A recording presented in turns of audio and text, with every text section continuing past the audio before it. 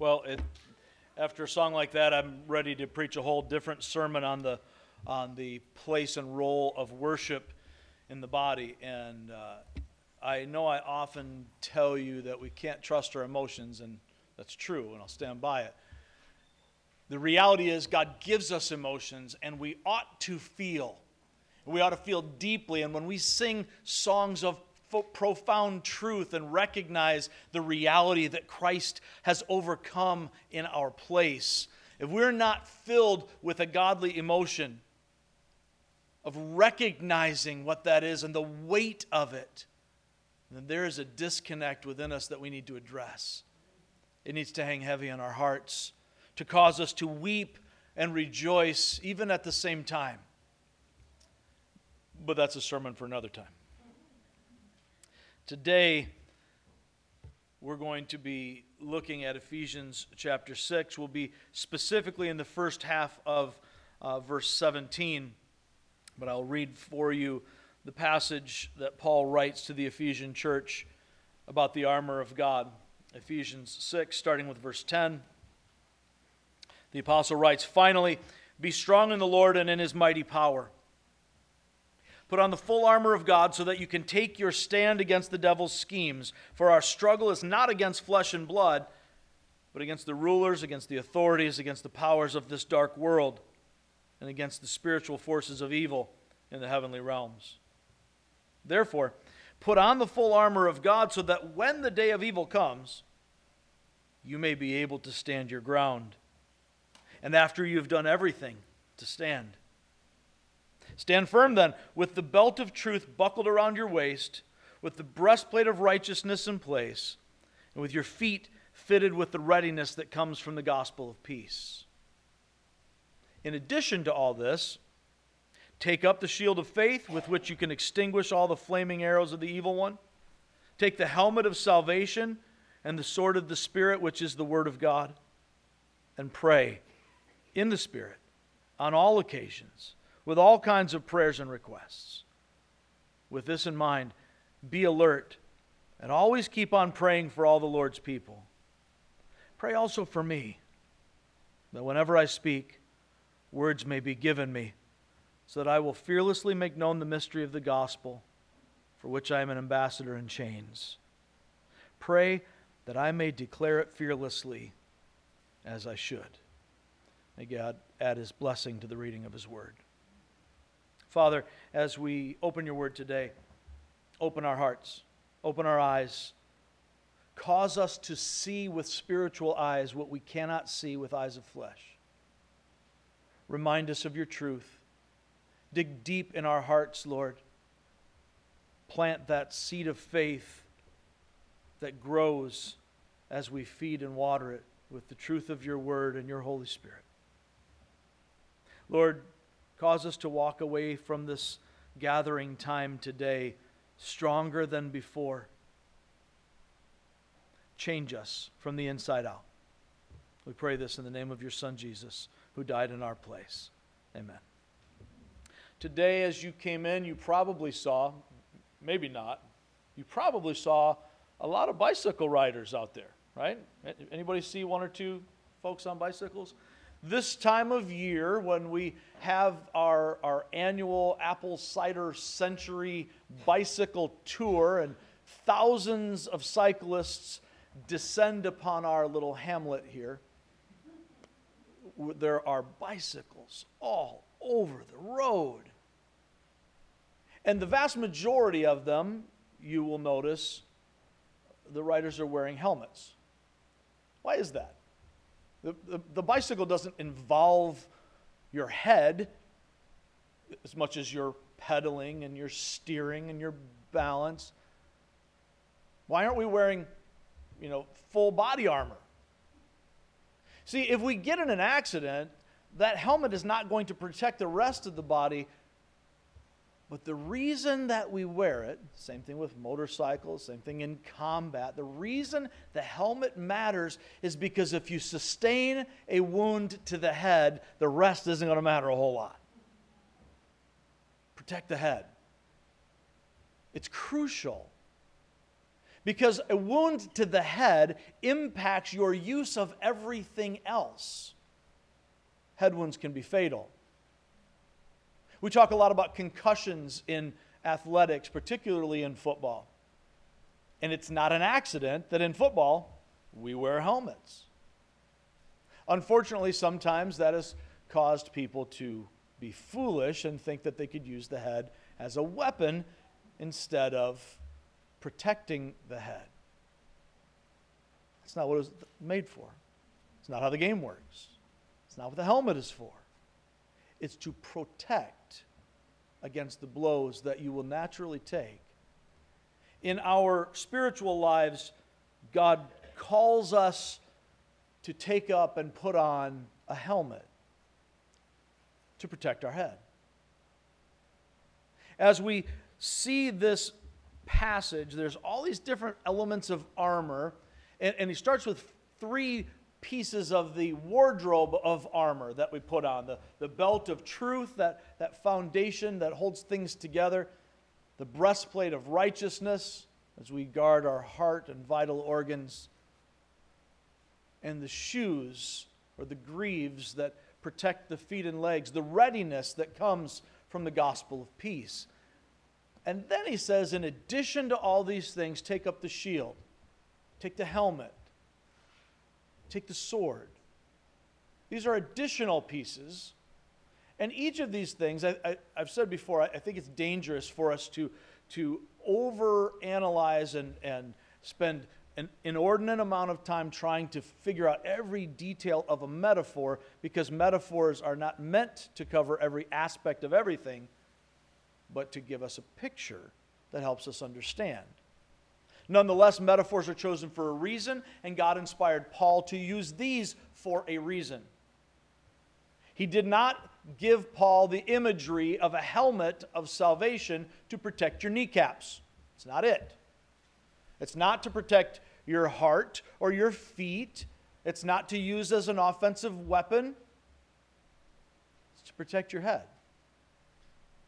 With that in mind, our core reality for today is this: the devil cannot get into my head when my confidence is in Christ. The devil cannot get into my head when my confidence is in Christ. And as we sang that combination of songs of Waymaker and Overcome, I was overcome myself with the emotion of recognizing that it's not about me. My hope for salvation cannot be in myself, in my worthiness, in what I feel or understand in my human understanding. My hope for salvation is and must be in Christ alone. All the work was done by Him. He overcomes. He has overcome at the cross and gave evidence of that, being raised for our justification. And He is overcoming now. And He shall overcome when He returns to set all things right, to eliminate sin, and to establish His literal rule on earth. And because Christ has overcome, we who are in Christ overcome by our discipline and our diligence? No.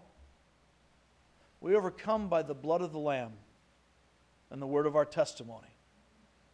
And the word of our testimony is that combination, that connection between the reality of God as revealed to us in His word and the realities of everyday life as experienced day to day.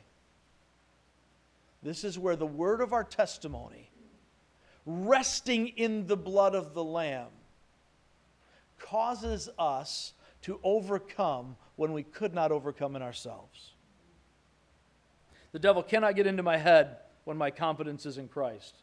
So as we work through this, hopefully this will become clear to you. This idea is closely related to last week's shield of faith. If you'll recall that faith is aligning my thoughts with reality, You may remember that last week's core reality was that we overcome the enemy's attacks by knowing and choosing the truth of God's Word. That's what faith is. It's knowing what I know even when I don't feel it. It's choosing truth in spite of my feelings, in spite of my circumstances, in spite of my expectations, as my mind begins to predict a future that I cannot know. Only God can know the future. And I begin to fill in the gaps in my understanding, almost inevitably with negative emotions, half-truths, and mislaid beliefs. We live in a fallen world. We are influenced by the world, the flesh, and the devil. And so it is our natural tendency as fallen people in a fallen world for negative emotions to dominate. Very seldom, if you're a parent of a teenager and they break their curfew and come home late, very seldom do you think, praise God, I'm so glad that they're late. I'm sure they're helping a little old lady across the street. I'm glad that this is going well. No, we have a range of emotions from fear of what might happen to them to anger that they've disregarded curfew, all of these things, none of which are positive. That's not how our minds work. Add to that fact the reality that we have an enemy who is actively seeking to deal you a fatal blow in the battlefield of your mind. So if he can deal you a head wound, if he can get to your thoughts, to get you thinking things that are not true, then your feelings will not line up with what is real. And you'll see what seems real as if it is real. And that is very often not the case. But the more I align my thinking with truth, the more my feelings will begin to align with reality. Therefore, faith, as we discussed last week, and the choice to protect our heads by taking our thoughts captive are closely related. Again, our core reality, the devil cannot get into my head when my confidence is in Christ. So let's look at the verse. First, he starts out with the word take. There's an implication here. There's an activity. We have a choice. This is something we have to do. As with all of this, as we're putting on the armor, there is a command here. It's an exhortation, but understand it is absolutely an imperative. Do this. You have an option. You have a choice. We'll get a little bit into that more later, but recognize this part. We are saved by grace, but we are protected by knowledge. We are saved by grace, but we are protected by knowledge. Hopefully as we go, that will develop for you. So I won't spend time on it now. Notice the second part. Salvation comes from God, but we must choose to remember who we are in Christ. Salvation comes from God, but we must choose to remember who we are in Christ. Just a few chapters back in Ephesians 2, Paul said, it is by grace that you're saved. It's by grace that you're saved. Now, it doesn't take a whole lot of Bible knowledge to understand the nature of grace. If we recognize the meaning of the word, grace is that thing that we receive that we did not deserve, the good blessings that come to us that we did not deserve. We have many words in the English language derived from the Latin for this, including gratitude, thankfulness for that which we have received that we did not deserve. God's unmerited favor, His grace, is how we are saved. God is not compelled by any outside external force to save us. There's no contract that says, if I do this, then God must save me. That God must defend me, that God must give me those things that I ask for. God acts out of His goodness, His grace.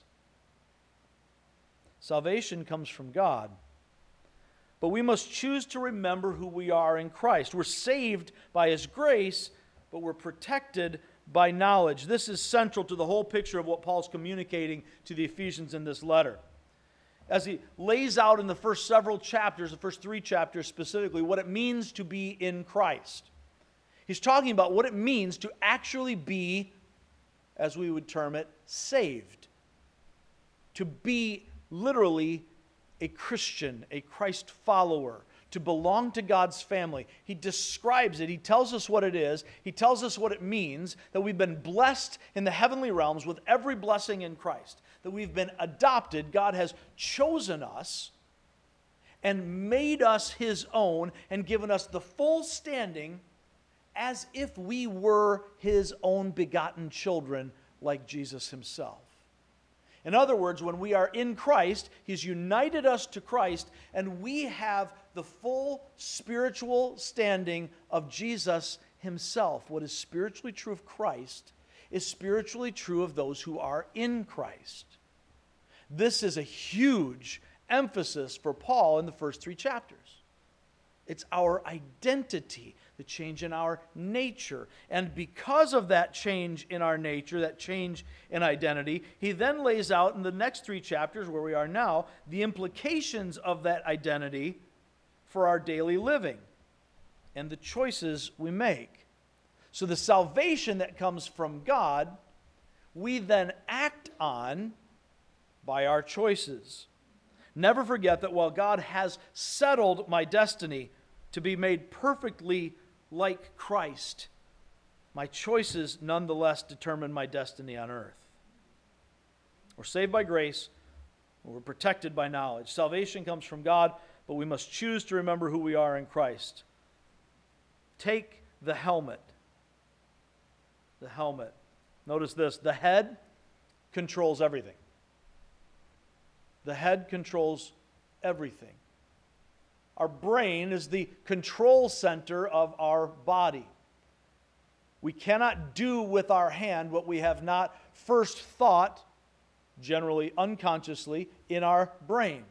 If our brain doesn't function, our lungs and heart don't function. Right? Our heart doesn't pump the blood. Our lungs don't breathe. Our pancreas doesn't pancreate. You know. We need the control center for things to work. The same thing is true of us spiritually. Notice this. If the devil can get into my head, he can debilitate me. If the devil can get into my head, he can debilitate me. Now, the enemy can't take what God has given.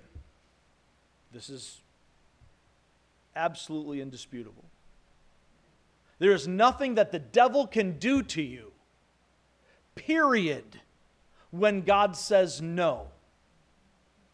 He is our invincible champion, our strong defender, and no one can come against God's people unless God says this is the right thing for now. Therefore, we can know and we can trust, as Paul writes in Romans 8:39, that there is absolutely nothing in heaven and on earth that can separate us from the love of God in Christ. However, since my thoughts control my behavior, if the devil can influence my thinking, he can coerce me into living as if I were not saved. He can't affect my salvation. He can't keep me from God. He can't take me out of God's hand. The devil's whole body and all of his minions are not stronger than the hand of God. But what he can do is to influence my thinking so that I live as if I were not saved at all. It doesn't negate my salvation, which I did not achieve and cannot lose, but it can ruin my daily living the way a head wound can debilitate me physically. He can't kill me. He can't send me to hell. The devil can't drag anybody to hell. Either you go there by your own choice, by not believing in Jesus Christ. That is the destiny of every person without Christ. Or you go to heaven because God has snatched you from the stupidity of sin And therefore, the devil can't take you away from him. So in Christ, you have nothing to fear. This is a reality. However, my choices determine my destiny, inasmuch as the things I choose to think and believe determine the way I live my life, handle adversity, treat other people, and so on. My feelings, if I let them control me, will then influence my thinking. Feelings are not meant to drive. Feelings are not a choice. You feel lots of things. If I come up and slap you in the face, it's going to hurt whether you want it to or not. That's reality. I put my hand in a fire, I'm going to feel the heat, and it's going to hurt. If I spill boiling water on myself, I can't say, that's good, I didn't feel anything. All right? No matter what they say in the martial arts movies. It's not how it works. I feel what I feel, but I do choose how I respond to that feeling. That's the rational thought part. So the feelings come, and then I choose whether or not to acknowledge that feeling as a dominant force in my life. I get to choose my thoughts. Paul refers to that as taking our thoughts captive, forcing them to obey Christ. I can do nothing to unsettle the eternal destiny that God has settled for me. But my choices in this life, especially where I choose to focus my thoughts, can certainly unsettle my life on earth. I need to protect my head from the devil's lies, or I will sustain debilitating mental wounds that will decimate my ability to live the victorious Christian life. Confidence in Christ as my invincible rescuer keeps the devil out of my head. If the devil can get into my head, he can debilitate me. Take the helmet. Specifically, he says, take the helmet of salvation. Take the helmet of salvation. Now, since our eternal salvation from sin is a settled matter in Christ, and it's an irrevocable gift of His grace, God doesn't take back what He has given. When God makes a covenant, God keeps His covenant even when we break it. The Old Testament is filled with examples of this, specifically so that we will understand that we cannot lose our salvation. It is a settled matter in Christ. So if that's true, then it seems somewhat obvious that Paul can't here be talking about this helmet as our salvation itself. I think for a long time I kind of thought he was. But he's talking about something that we need to take up. That we might not have it on, and we need to have it on. But if we're in Christ, we are always saved. Amen? There's no change to that. The devil can't take me out of God's hand. Even if I stumble and fall, God does not let go. I've used the example before, and I'll use it 1,000 more times before I die, I'm sure. If my children, whom I love, do something wrong, I discipline them. Right? Because I love them. But they don't stop being my children. No matter how hard a stand I have to take, that relationship is unchanged. The fellowship, however, may be strained. The fellowship may even be broken. But my relationship to my children does not change. My son is my son, my daughter is my daughter, even when they're not living right. Now, if that is true of our salvation, that it's not something that comes and goes, then why in the world would Paul say, take the helmet of salvation? It doesn't appear that he's talking about that. Rather, since it's something we must take up and put on in order to keep the enemy from our head, this helmet is referring to the sure and certain hope of salvation in Christ. Turn, if you would, to 1 Thessalonians chapter 5. If you're in Ephesians, you're just going to turn to the right a little bit. Pages are skinny. We're going to jump over Philippians and Colossians.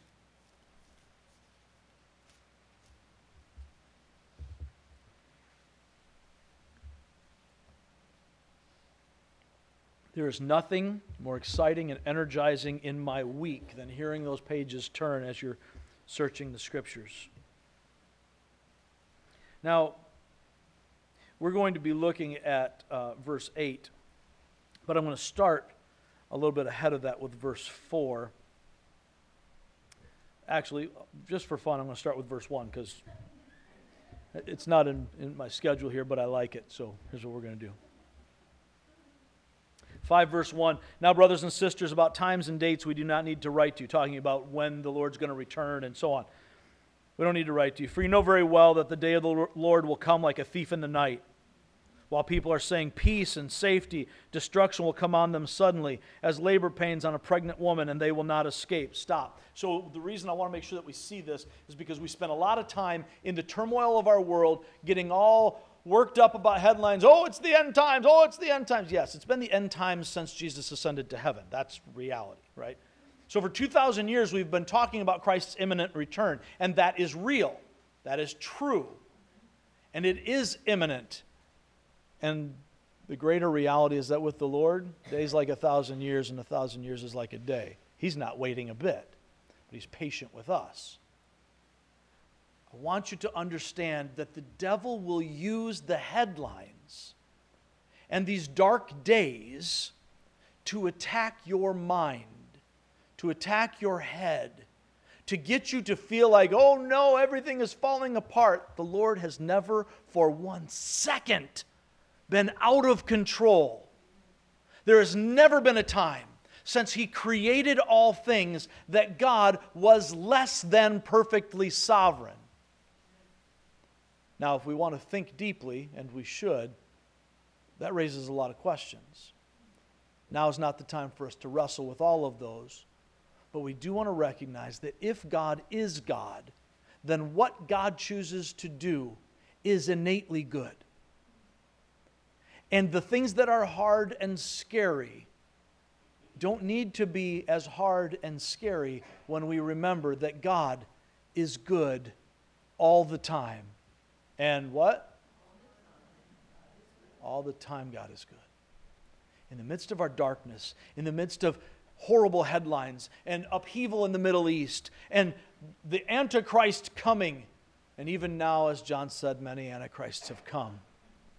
With all of these things and pandemics and hurricanes and earthquakes, God is not even 1 iota less in control than He will be on the day of consummation. With that in mind, we pick up with verse 4. But you, brothers and sisters, are not in darkness, so that this day should surprise you like a thief. You are all children of the light and children of the day. We do not belong to the night or to the darkness. So then, let us not be like others who are asleep, but let us be awake and sober. For those who sleep, sleep at night. Those who get drunk at night. But since we belong to the day, let us be sober. Meaning here, mindful, aware, awake, focused, alert. Putting on faith and love as a breastplate, and the hope of salvation as a helmet. Let me read that again. The hope of salvation as a helmet. For God did not appoint us to suffer wrath, but to receive salvation through our Lord Jesus Christ. He died for us so that whether we are awake or asleep, we may live together with Him. Therefore, encourage one another and build each other up, just as in fact you are doing. I want to point out here that it does not seem that when he says that we're not appointed to suffer wrath, that he is talking about the great tribulation here. Okay, now that's another issue. That just doesn't seem to be what he has in mind here. I think that's true, that we're not appointed to suffer that wrath.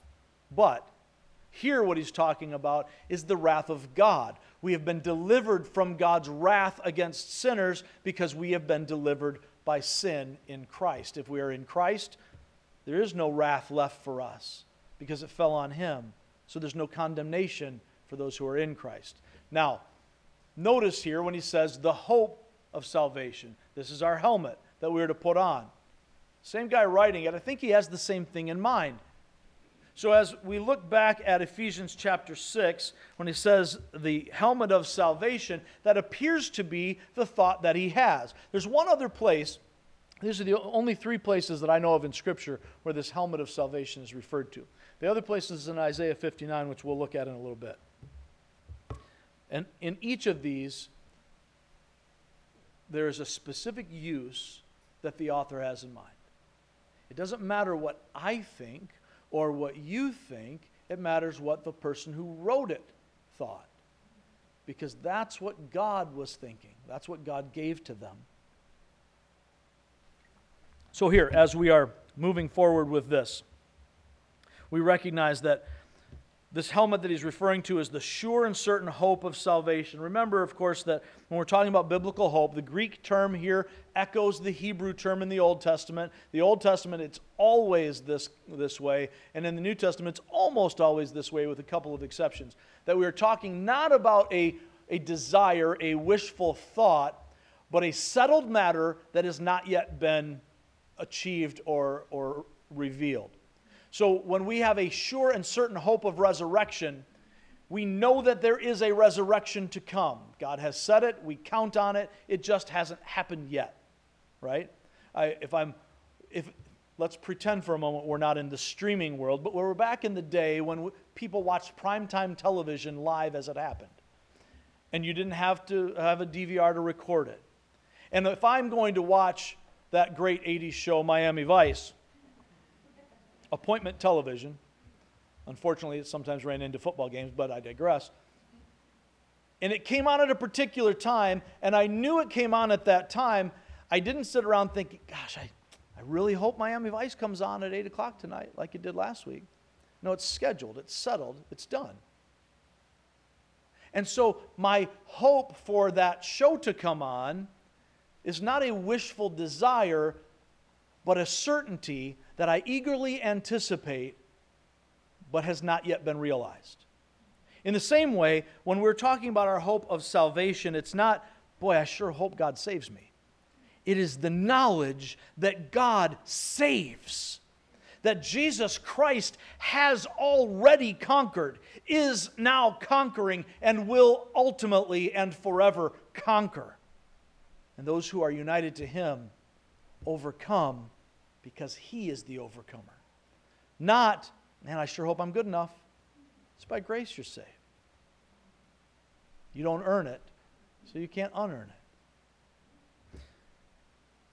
It's a matter of remembering that our safety, protection, and deliverance, both now and in the future, depend on the Lord, not on us. He is our salvation. Therefore, our hope, our confidence is in Christ alone. We can rest securely in Him.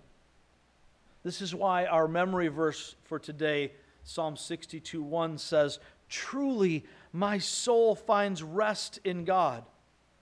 My salvation comes from Him." My soul finds rest in the certainty that when God saves, you are saved. Period. There's no maybe in God. My salvation comes from Him, not my works, not my righteousness, not my ability to hold on and to be firm in my faith. It doesn't come from there. Now I need to, and I should, and He gives me the ability to. My faith is a gift from God. And I need to make choices to protect my head from the devil's attacks.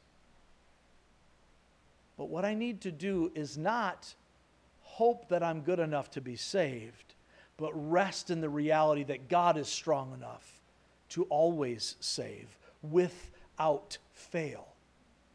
That's why in the rest of Psalm 62, as I read for you earlier, you see the choices, I will, telling my soul to remember these things. Throughout the Psalms, David, as he cries out in anguish, why is this happening to me? How long will you assault me? You're going to knock me over in my weakness? And he has some self-talk that goes on throughout the Psalms as he says, find your hope in Him. He says it to the people, but he says it to his own soul. Oh, my soul, hope in the Lord. Rest in Him, because God is undeniable. God is undefeatable. Our defender cannot be defeated. Therefore, we do not have to worry or fear.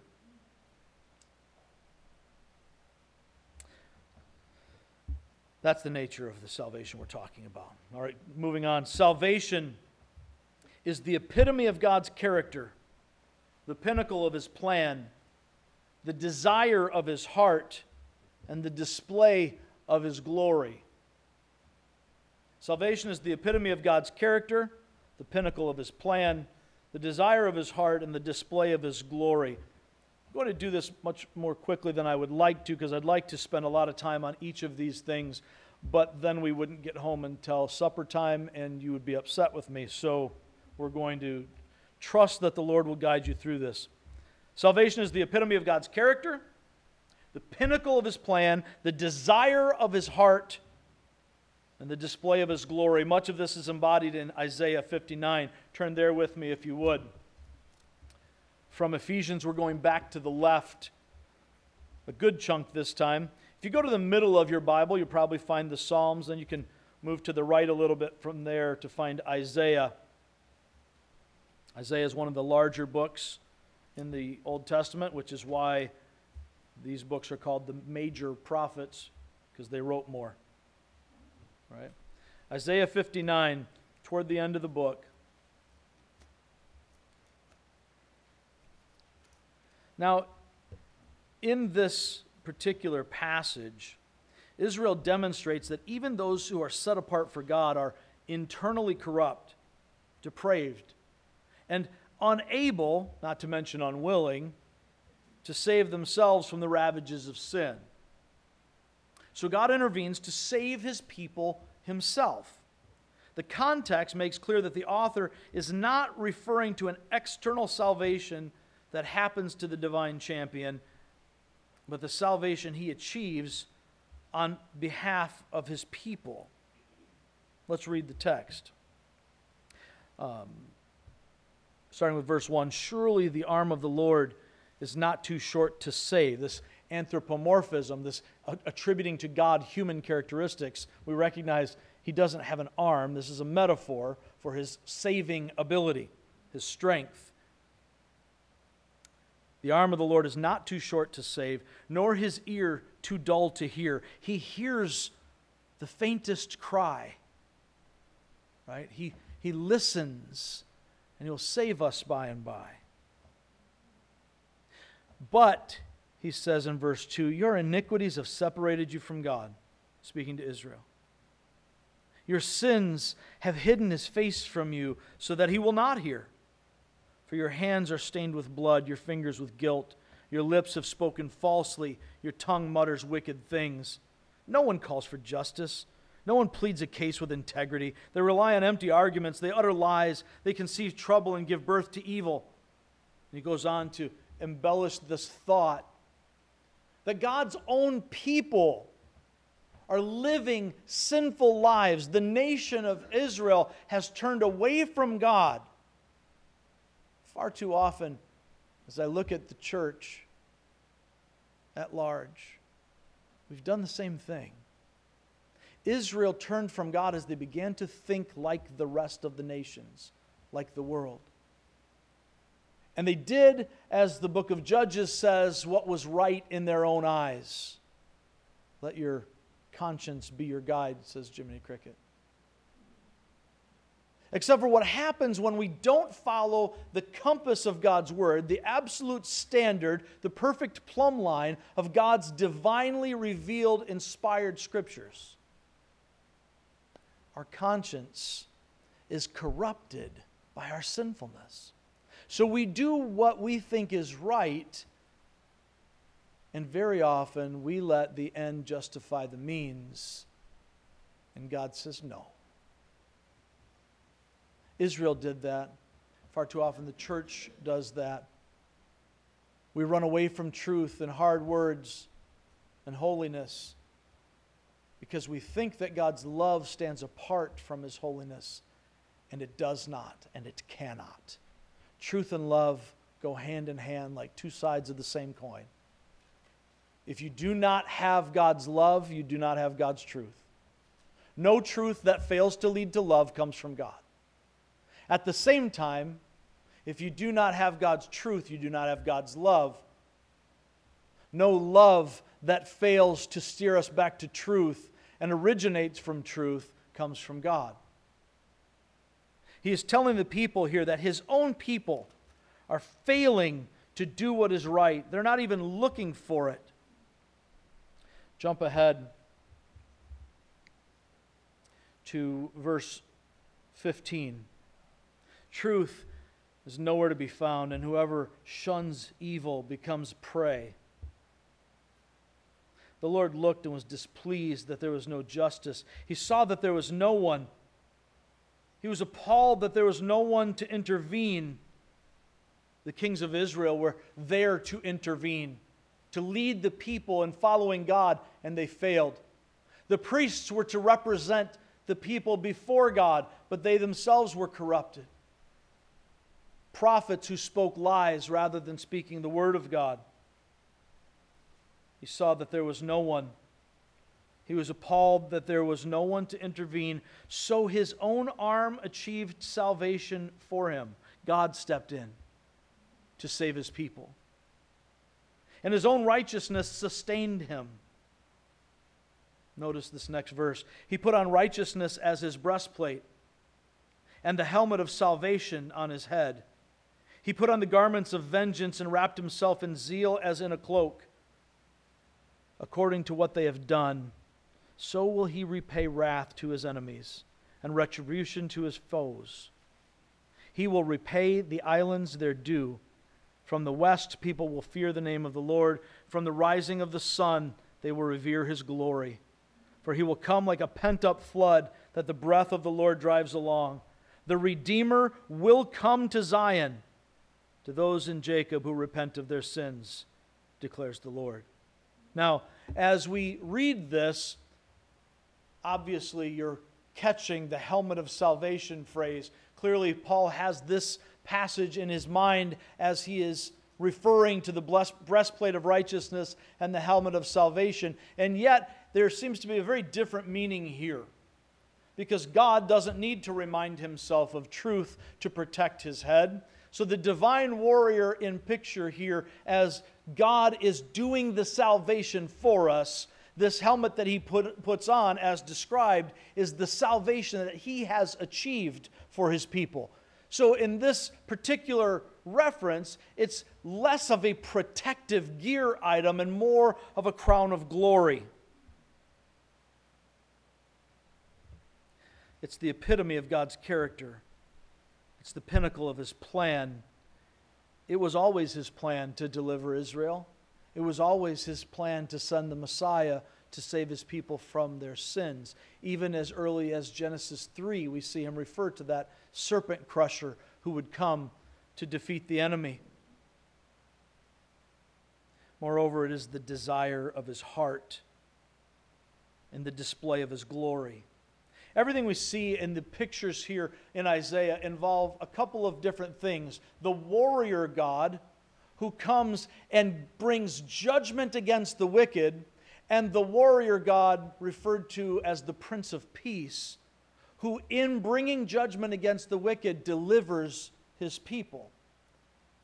Secondly, we see the picture of the loving, compassionate God who reaches out to His people and is gentle, like a lamb. The Lion of Judah, the Lamb of God, both in the person of the Son. There is glory in this. It is the plan of God. It is endemic to who He is. He saves because He is a Savior. He doesn't owe us anything, but it is His delight and His desire. With all this passage here in mind, the helmet in view does not appear to be the symbol of protection as much as a sort of crown of glory. There's a passage that we don't think about very often in a book that some of you don't even know exists. So we're going to look at Zephaniah chapter 3. Zephaniah chapter 3. Turn to the left a little. The minor prophets are smaller books, so they get a little skinnier. If you get to Matthew, Mark, and John, you went a little bit too far. So you're going to find the book of Zephaniah.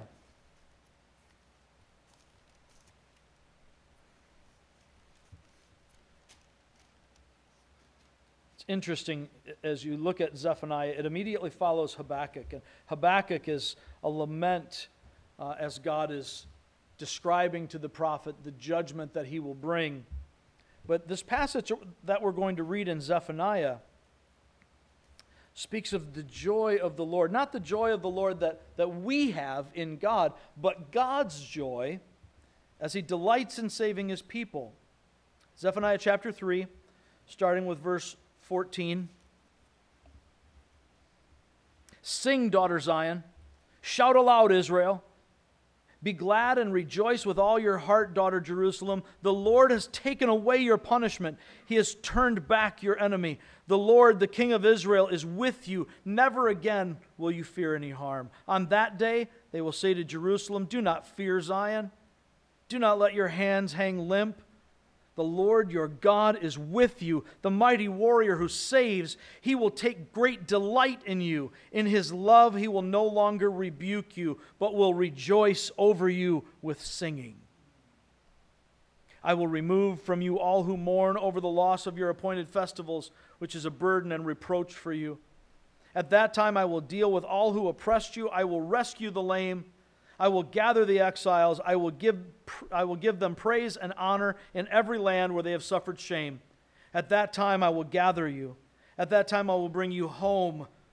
I will give you honor and praise among all the peoples of the earth when I restore your fortunes before your very eyes, says the Lord. This is a picture of God rejoicing, delighting in his bride as he rescues her, as he delivers her. It is God's joy, his desire and pleasure to save his people. A couple of references you might write down. Luke 15:10 tells us that heaven rejoices when a sinner repents. It is God's joy. The angels throw a party when someone turns from their way to Christ. Isaiah 62:3-5 we read earlier, we see the picture that God delights in his bride whom he has rescued. Salvation is the epitome of God's character, the pinnacle of his plan, the desire of his heart, and the display of his glory. Paul has established throughout the book of Ephesians that God's glory is displayed in the church, the temple built of the living stones of believers who have been saved from their sins. Notice this. Those who are in Christ have been saved, are being saved, and will be saved. We've got three tenses here. Three tenses of salvation. Those who are in Christ have been saved in the past, it's already happened, are being saved, going on right now in the present, and will be saved. The ultimate salvation is yet to come. You can jot these three things down. We won't take a lot of time, but just to let you see them. First word you want to write down is justification. Justification is being made right with God, being justified like you might justify a margin, being declared to be righteous.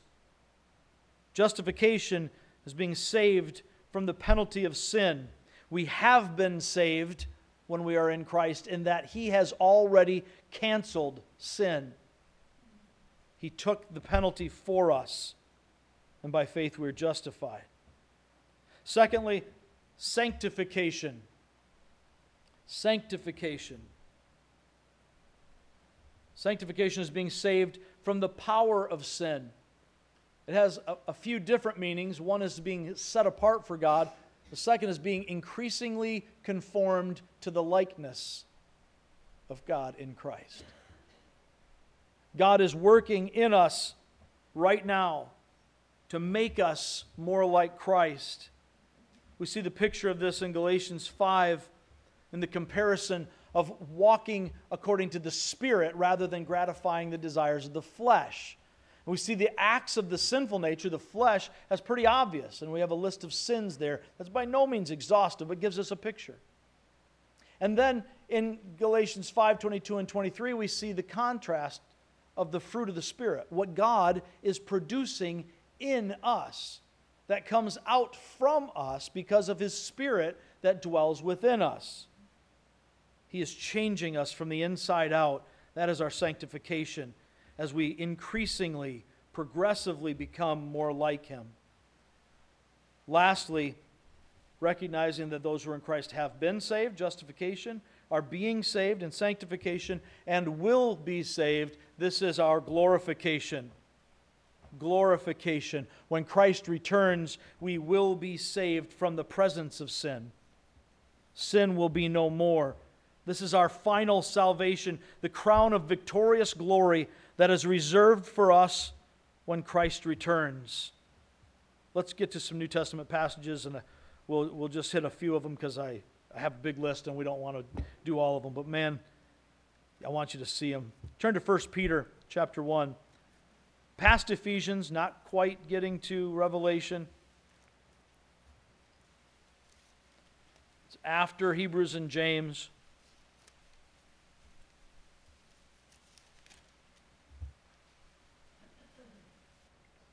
We'll stay in the New Testament as we're looking at these.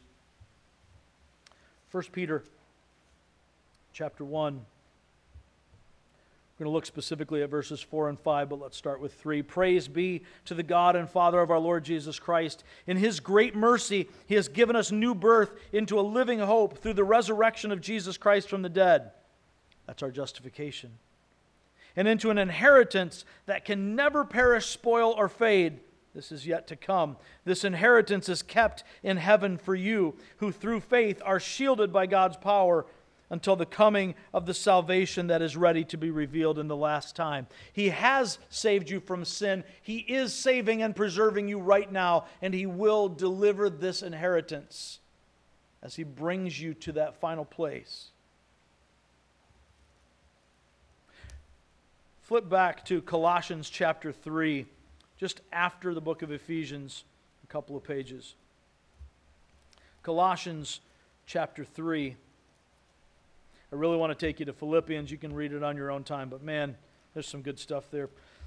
Colossians chapter 3, starting with verse 1. Since then you've been raised with Christ. He's making the same point in Colossians in the first couple of chapters that he's making in the first 3 chapters of Ephesians. You are in Christ, therefore where Christ is, you are. What is true of Christ is true of you. You were buried with Him by faith through your baptism as you identified with Christ, and you were raised to a new life in Him. Now he says, since then you've been raised with Christ, set your hearts on things above, where Christ is, seated at the right hand of God. Set your minds on things above, not on earthly things, for you died. And your life is now hidden with Christ in God. Notice the glorification element here. When Christ, who is your life, appears, we are waiting for His imminent return, then you also will appear with Him in glory. There is a reward that is waiting for us in glory. Turn the page, just a couple, to 2 Thessalonians. We'll jump over 1 Thessalonians to 2nd. 2 Thessalonians chapter 1. Speaking of what comes at the end times. I want to read more, but let's just read verses 9 and 10. You can read the rest for yourselves. They, the wicked, those who are outside of Christ and opposed to God, they will be punished with everlasting destruction and shut out from the presence of the Lord and from the glory of His might on the day He comes to be glorified in His holy people. On the day He comes to be glorified in His holy people and to be marveled at among all those who have believed. This includes you because you believed our testimony to you. The glory of Christ in His coming is the glory of His people, the church. turn back a few pages to 1 Corinthians 15. Past Galatians and Ephesians. There are 2 Corinthian letters. We're going to the first. In Paul's great treatise on the resurrection of the body, the resurrection of Christ, and the resurrection of those who are in Christ to come later, he speaks of our victory. This is a passage I love to read at funerals, at the interment of a Christian, because this is the power of the hope of our salvation. Not what we have already received, but what we are yet to receive, our final victory, starting with verse 50. I declare to you, brothers and sisters, that flesh and blood cannot inherit the kingdom of God, nor does the perishable inherit the imperishable. Listen, I tell you a mystery. We will not all sleep. In other words, we won't all die. It's a euphemism. But we will all be changed in a flash, in the twinkling of an eye, at the last trumpet. For the trumpet will sound, the dead will be raised imperishable, and we will be changed. For the perishable must clothe itself with the imperishable, and the mortal with immortality. When the perishable has been clothed with the imperishable, and the mortal with immortality, then the saying that is written will come true: death has been swallowed up in victory. Where, O death, is your victory? Where, O death, is your sting? The sting of death is sin. The power of sin is the law. But thanks be to God, He gives us the victory through our Lord Jesus Christ. Somebody say amen. Therefore, my dear brothers and sisters, stand firm. Let nothing move you. Always give yourselves fully to the work of the Lord, because you know that your labor in the Lord is not in vain. There is a glorification to come, a final salvation, a reward for those who are in Christ. This is our hope, our sure and certain expectation of that which we do not yet see. We have been saved by His death and resurrection. We are being sanctified now. We are being saved, preserved, held, because the one who started this in us is faithful and will not let us go, but will complete what He began. And the day is coming when all of the darkness will fall away. All of the wickedness will be judged and slain, and sin will be no more, and those who are in Him will be delivered. Since nothing can defeat our defender, no harm can come to us that He does not ordain. Since nothing can defeat our defender, no harm can come to us that He does not ordain. Notice this. Painful things that God ordains are for our good and His glory. Painful things that God ordains are for our good and His glory. Can we all agree that God is invincible? Say amen if that's true. All right, the reality is God cannot be defeated. And if He is our defender, which is His promise, that He will stand for His people, that He will protect us, then we can recognize that there is no thing that can come into our lives that our defender can't defend us from. And if He loves us and wants to defend us, then we need to recognize that there is no thing that can come into our lives that He does not wish to, desire to defend us from. And as Job realized, there is nothing that can thwart God's plans. If He desires it, He does it, period. Therefore, if any hard thing comes into our lives, it's not that God fell asleep. It's not that the devil was stronger than Him and overcame it. It's not that your sinfulness is bigger than God's desire and ability to defend you, to uphold you, to preserve you. It's that God has ordained that thing for this moment, for this time. As terrible as it seems, we don't see what He sees. Therefore, the painful things that He allows into our lives must, by definition, be the best possible thing that could happen. Now, in my humanness, I can't understand that. So when you say, how could a good God let this happen? Listen, I don't know, because I'm not a good God. I would be a terrible God. My understanding is limited. His is infinite.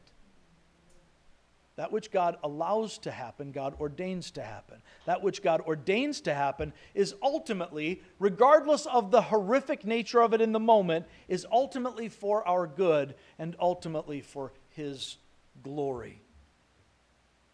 The helmet of salvation consists in knowing that God is the biggest and He's on my side, to steal from VeggieTales. My status as His fully adopted child in Christ means that I can rest in the knowledge that He is my perfect defender and invincible champion. He is my Savior who loves me and fights for me. This is why John writes that perfect love drives out fear. When we know that the omnipotent one is on our side, there's no place for fear. With that in mind, I can know for sure that no harm can befall me that has not already been sifted through the filter of His perfect will. If He gave His Son for His enemies, how much more does He take care of His children? I protect my mind against the enemy's attacks when I remind myself of these truths. Quick tour real quick. Turn to Romans 5. While you're turning to Romans 5, I want to draw your mind to James chapter 1. And in James chapter 1, the half-brother of Christ tells us that we are to consider it pure joy whenever we face trials of many kinds, because the testing of our faith develops perseverance. Read what Paul writes to the Roman church in Romans 5. Starting with verse 1, therefore, since we have been justified through faith, we've been set right with God by trusting in the work of Christ. We have peace with God through our Lord Jesus Christ, through whom we have gained access by faith into this grace in which we now stand. And we boast in the hope of the glory of God. That's the glorification that is yet to come. We know that there is a reward, and we are just reveling in the sure and certain anticipation of the future. Not only so, but we also glory in our sufferings, because we know that suffering produces perseverance, perseverance character, and character hope. And hope does not put us to shame, it doesn't disappoint us, because God's love has been poured out into our hearts through the Holy Spirit who's been given to us. You see, at just the right time, when we were still powerless, at just the right time, when we were still powerless, unable to defend ourselves, to save ourselves, or even to choose Christ, while we were still powerless,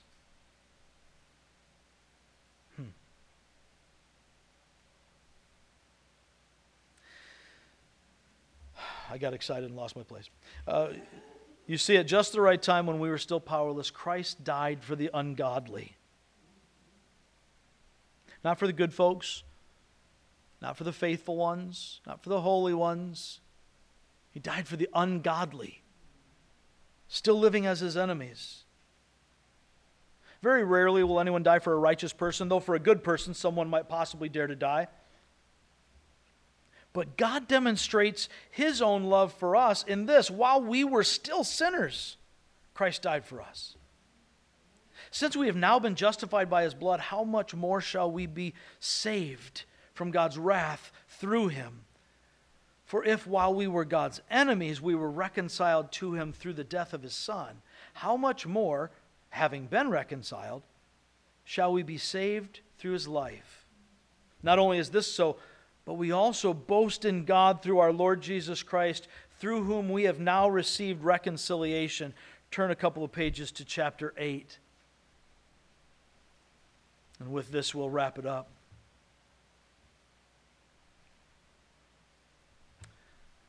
I want to read so much of this, but we'll just read a familiar passage, starting with,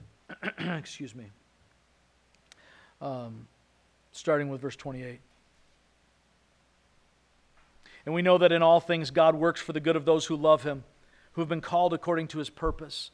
For those God foreknew, He also predestined to be conformed to the image of His Son, that he might be the firstborn among many brothers and sisters. And those he predestined, he also called. Those he called, he also justified. Those he justified, he also glorified. That which is yet to come, as if it already had taken place. So certain is the glory that is ours in Christ. Verse 31, what then shall we say in response to these things?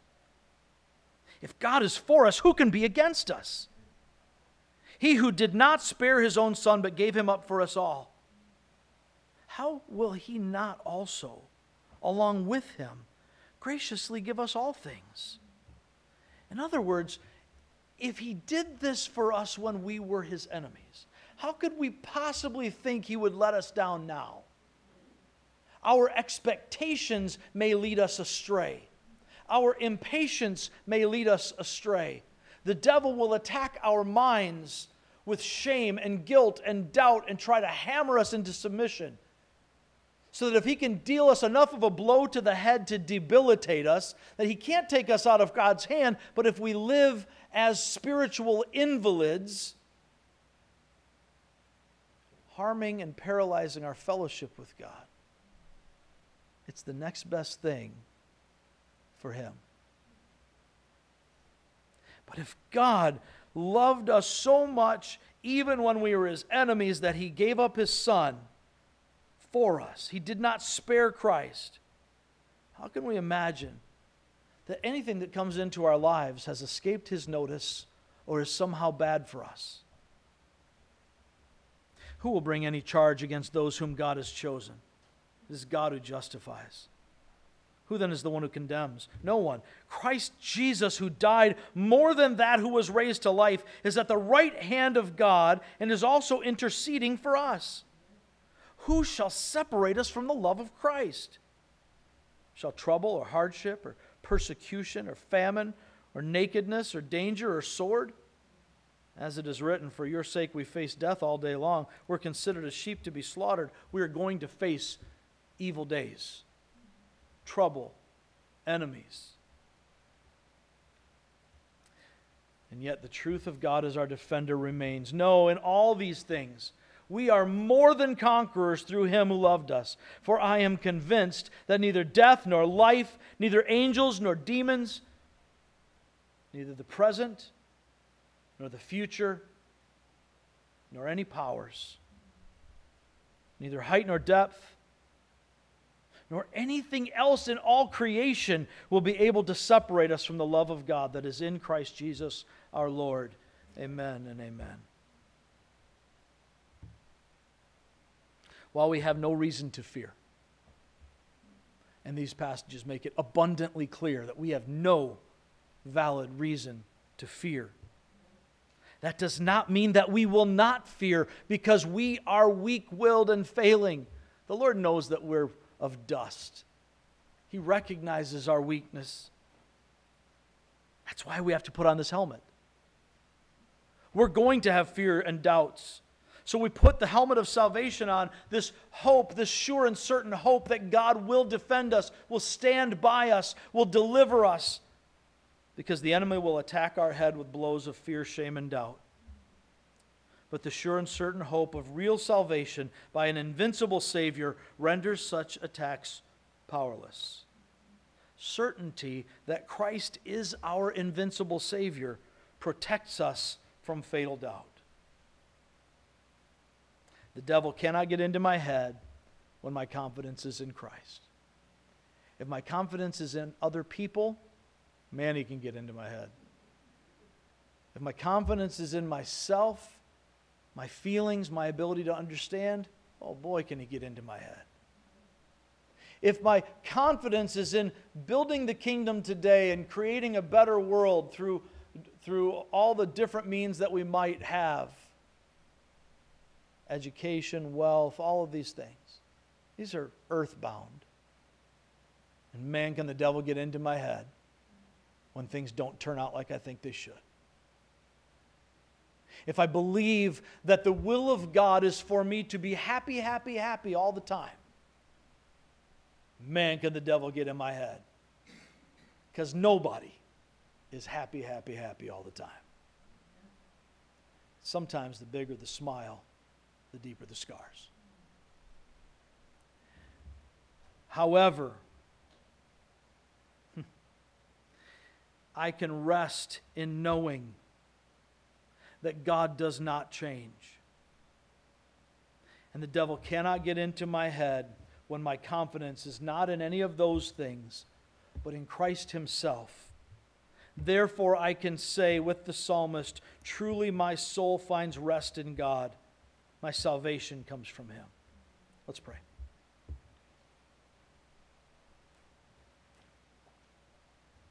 Father God, as we read your word,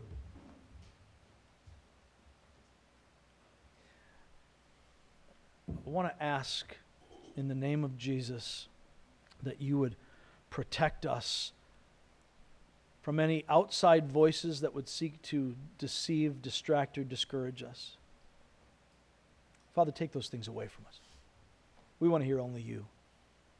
At the same time, Lord, I pray that you would protect us from human opinion, that my words would not have nearly as much weight in our hearts as your word, that we might never fall into error by adding to or taking away from the text of your word. And Father, we thank you. We adore you. We worship you for who you are. That salvation comes from you because it is your character to save your people. Therefore, our hope, our trust is in you. Lord, help us to do that, to remind ourselves of that reality, to refocus our minds on your truth over and over and over again, and so much more so as it gets harder and darker. Lord, fears and doubts assail. We know this is regular for us, and we need you. Remind us of how much. Use the painful things, the dark things, the enemies, the places we feel like we're failing, even our sin, Lord, use it to remind us of how desperately we need you every hour. Lord, there is no other voice, no matter how tender, that can afford us the peace that we find in you. There is no other champion who can stand for us, nor can we stand for ourselves. So help us to find our rest in you, Lord, as we own our dependence on you. We pray this in Christ's name. Amen.